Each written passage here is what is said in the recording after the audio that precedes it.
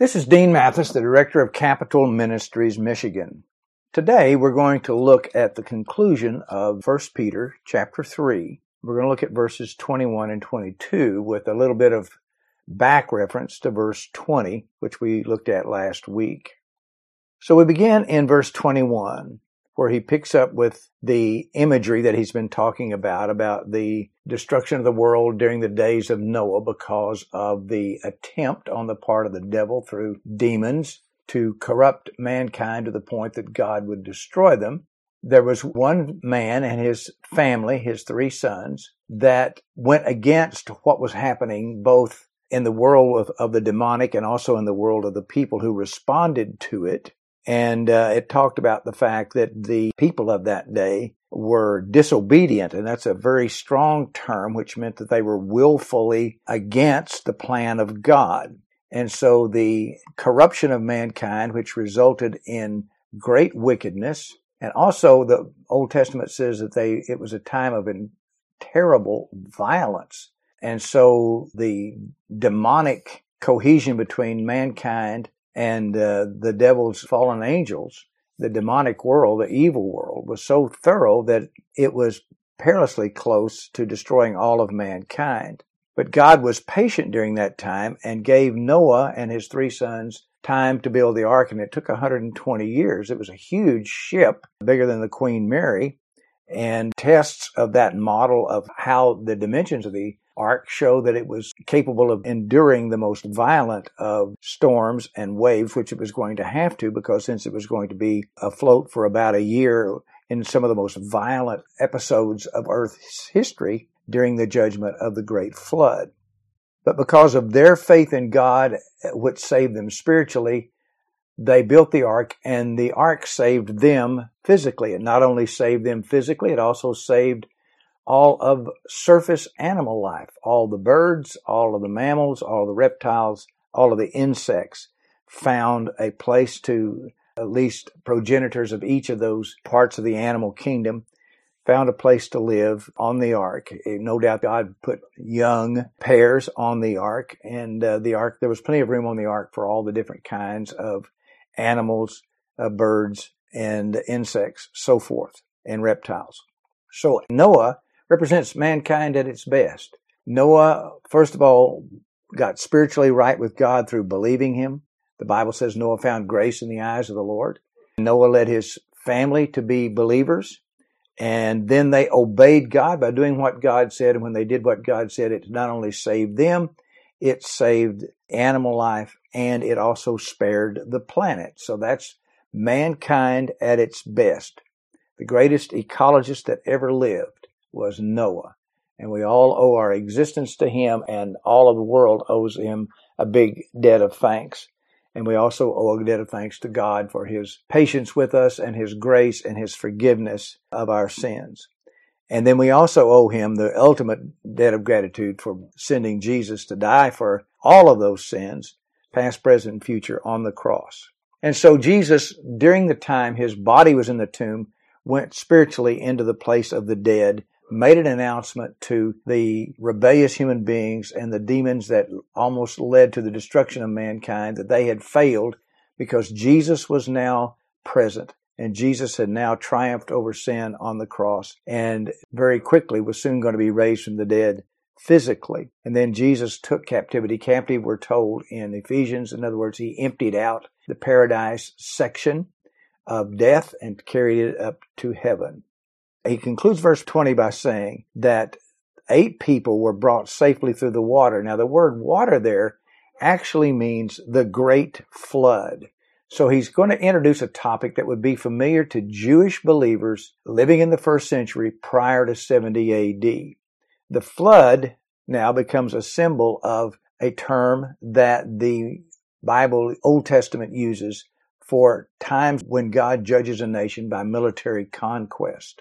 A great flood was about to hit the Jewish people, and it would be the judgment of the destruction of the land of Palestine and the territories that the Jews had inhabited since the Babylonian captivity. And it would be the destruction of the Jewish homeland and the beginning of the expulsion of the Jews worldwide, which didn't begin to turn around and there would be a return of Jews to Israel beginning at the early part of the 20th century and culminating in the creation of the Jewish state of Israel in 1948. So a very long period of time, Jews were to be without a national homeland. And that was the great judgment that was coming because of the rejection of the messiahship of Jesus by the people under the leadership of the spiritual leaders of the Jews, like the Pharisees, the priests, and the Sadducees. All right, so he said corresponding to that, a type, the Greek word there is antitype, which means that it is the ark and the flood are now going to be used in a symbolic application to something that's going on right then and there in the lives of these Jewish believers. So corresponding to that, there's a great flood coming. Corresponding to that, you need a way to escape physically the judgment that's coming to the Jewish people. And the judgment that came to the Jewish people in 70 AD was indeed horrific. In the land of Palestine, where 3.5 or so million Jews lived, 1.5 million of them were killed during that awful period, beginning in 64 and culminating in the destruction of much of the infrastructure, homeland, and the capital city of Jerusalem, destroyed in its entirety in the 70 AD invasion and siege of Rome against the Jewish people because of a revolt that started around 64 AD. Now, he said, that's coming. So corresponding to the way the ark saved Noah and his family from the flood, corresponding to that, baptism now saves you. Not the removal of dirt from the flesh, but an appeal to God for a good conscience through the resurrection of Jesus Christ. Now, he says, there is something that many of you Jewish believers need to do in order to protect yourselves physically from something that's about to happen in history. And that is, you need to officially identify yourselves as believers in Christ by being obedient to Jesus Christ and by being baptized. Now, he is clear to point out that baptism doesn't save spiritually. It says baptism saves you, not the removal of dirt from the flesh. Now, the flesh there is not talking about dirt off the physical body. The flesh is used in the biblical sense of the old sin nature. Baptism doesn't remove dirt from or sin from the old nature, which is spiritual salvation. But what the baptism is going to do is an appeal to God for a good conscience through the resurrection of Jesus Christ. We're saved by grace through faith in the resurrection of Jesus Christ. But being obedient to identify ourselves clearly as believers in Jesus Christ and to follow him in obedience to the rite of baptism was one of the things that would protect them from that judgment. And as I stated last week in the Bible study, not a single Jewish Christian died in the 70 AD invasion and destruction of a Jewish homeland by the Romans. So that was going to be a very important act of obedience. And then he said it is also to give them a good conscience. He makes it clear in chapter 2 that he's writing to believers. These are Jewish people who had become believers in the messiahship of Jesus. They had repented. They had changed their mind about what the Jewish leaders, the opposed to Jesus, had said about Jesus, that he did the miracles that he did by being demon-possessed, that he was just an ordinary guy or a charlatan. They changed their mind about that and said, no, he is the Son of God. He fulfilled biblical prophecy. He did die on the cross, and he did rise from the dead. They were believers. They were saved. But they weren't yet fully publicly identified with Jesus. Many of them had not done that. And today, even among Jewish people, they become believers, some of them do, and then they postpone baptism because it's going to mean a rupture with them and, first of all, their Jewish families and oftentimes their Jewish friends.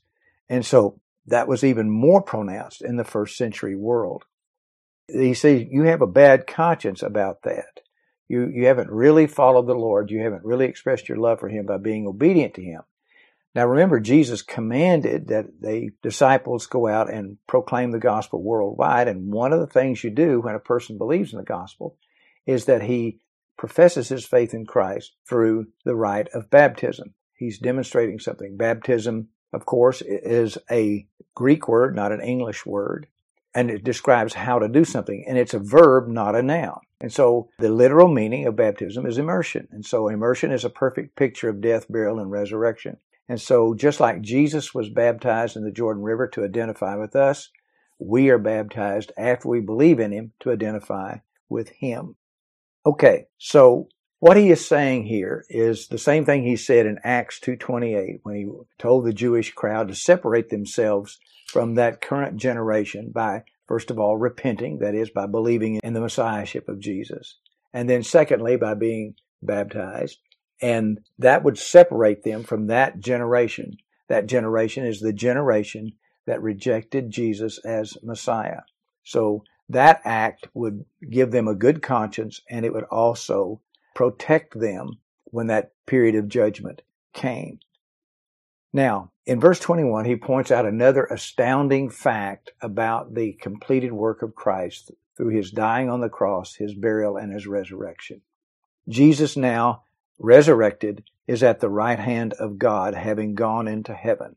All right, so Jesus, after being in the tomb, touching a 3-day period, Jesus was put in the tomb on Friday afternoon, just prior to sundown on Saturday, which was the Sabbath. And so Jesus was in the tomb touching Friday, Saturday, and Sunday. Jesus didn't have to be in the tomb 3 full 24-hour days. In Jewish reckoning, part of a day is counted as a whole day. So Jesus was placed in the tomb on Friday before sundown. So he was crucified and buried on Friday. Then he was in the tomb on the Sabbath day. That's when the tomb was sealed. And then on Sunday, then at the end of the Sabbath, which came at the end of the day of Saturday, Jesus was still in the tomb into Sunday. And sometime after sundown on Sunday, probably after midnight, Jesus was risen from the dead. So he was in the tomb Friday, Saturday, Sunday, and then he rose from the dead on Sunday. That's why Christians, beginning in the first century, began to worship the resurrection of the Lord Jesus Christ and to proclaim the resurrection of the Lord Jesus Christ and to fellowship together on the day he rose from the dead, which is Sunday. And so that's how the tradition shifted from Saturday to Sunday for the Christian community.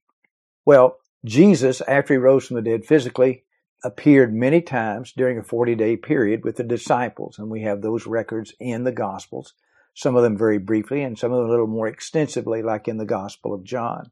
So he had a ministry to the disciples, proving without a doubt that he was indeed risen from the dead, spiritually as well as physically. And then they saw him go back into heaven. And the Holy Spirit then revealed to him that Jesus is now seated at the right hand of God the Father, which demonstrates that he is co-equal with God. He always was God, he is God, and he always will be God. But the God now has a human aspect to it in that Christ was fully human. So he's at the right hand of God, having gone into heaven, after angels and authorities and the powers had been subjected to him. So Jesus had triumphed over everything the devil had already done to destroy mankind. The devil tempting Adam and Eve in the Garden of Eden and the fall happening. Jesus has triumphed over that sin. Jesus triumphed over the great sin of mankind prior to the flood by bringing Noah and his family through the flood by grace as Noah, because Noah believed on him and obeyed God by building the ark. Now, because Jesus has fully obeyed God, has lived the perfect life, has willingly substituted himself for us according to the will of God and died on the cross for our sins, Peter makes it very clear that his death is sufficient for all sin, for all time, for all men, if they will receive it. He is now demonstrated sitting at the right hand of God, waiting the end of human history, which he will culminate, and he has authority over the angels, authorities, and powers. They are in subjection to him. Now, there's still a great deal of rebellion against Jesus in the world, and that will continue until the end of human history. There will be a great judgment yet coming on mankind, because just like in the days of Noah, Jesus said mankind will go into another period of deep wickedness. And a repeat of what happened prior to the flood will happen again in one instance where the devil himself will impregnate a woman, and that will be the Antichrist. The Antichrist will be the son of the devil and a woman, a human mother. So just like Jesus is the product of the virgin birth, the Antichrist will be the product of a diabolical unvirgin birth. And so that is yet to be played out in time-space history. If you've read the book of Revelation, there is a great deal of angelic and demonic activity. There's activity on the part of the holy angels. There's also activity on the part of the demonic prior to the second coming of Christ.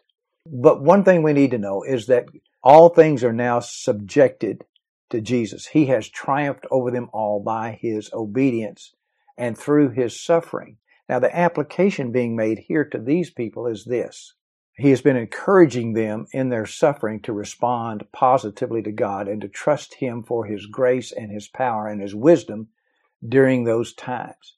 And just like Jesus triumphed over all sin and is now glorified through his suffering, so too will these believers and all believers of all time who have faith in Jesus Christ.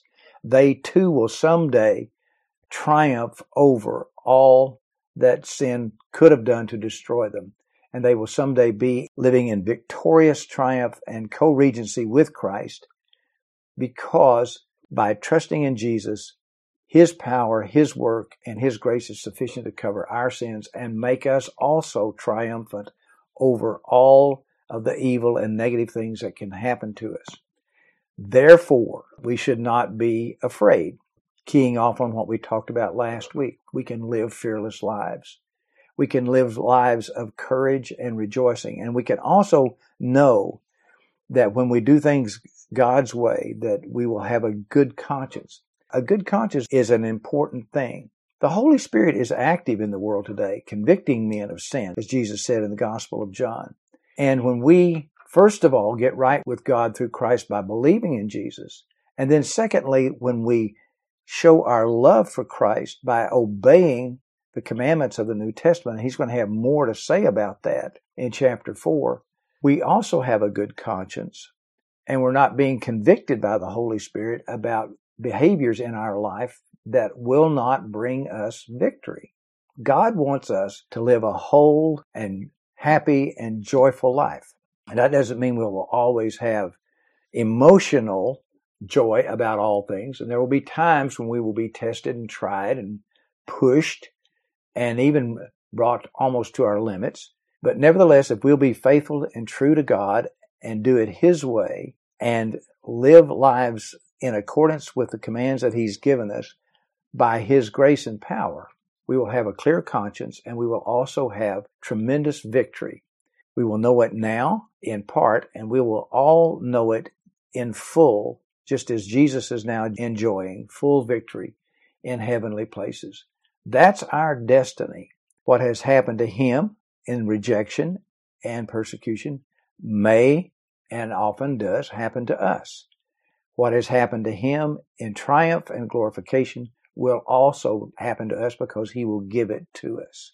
So that's why he's encouraging these people to go ahead and fully identify themselves as Christians, fully come out, so to speak, as believers in Jesus Christ, and then walk the walk that he will enable you to walk in order to benefit from all of the wonderful triumph over sin that Jesus has accomplished. And so doing it God's way always pays off. When we don't do it God's way, it's always a failure. May God richly bless you.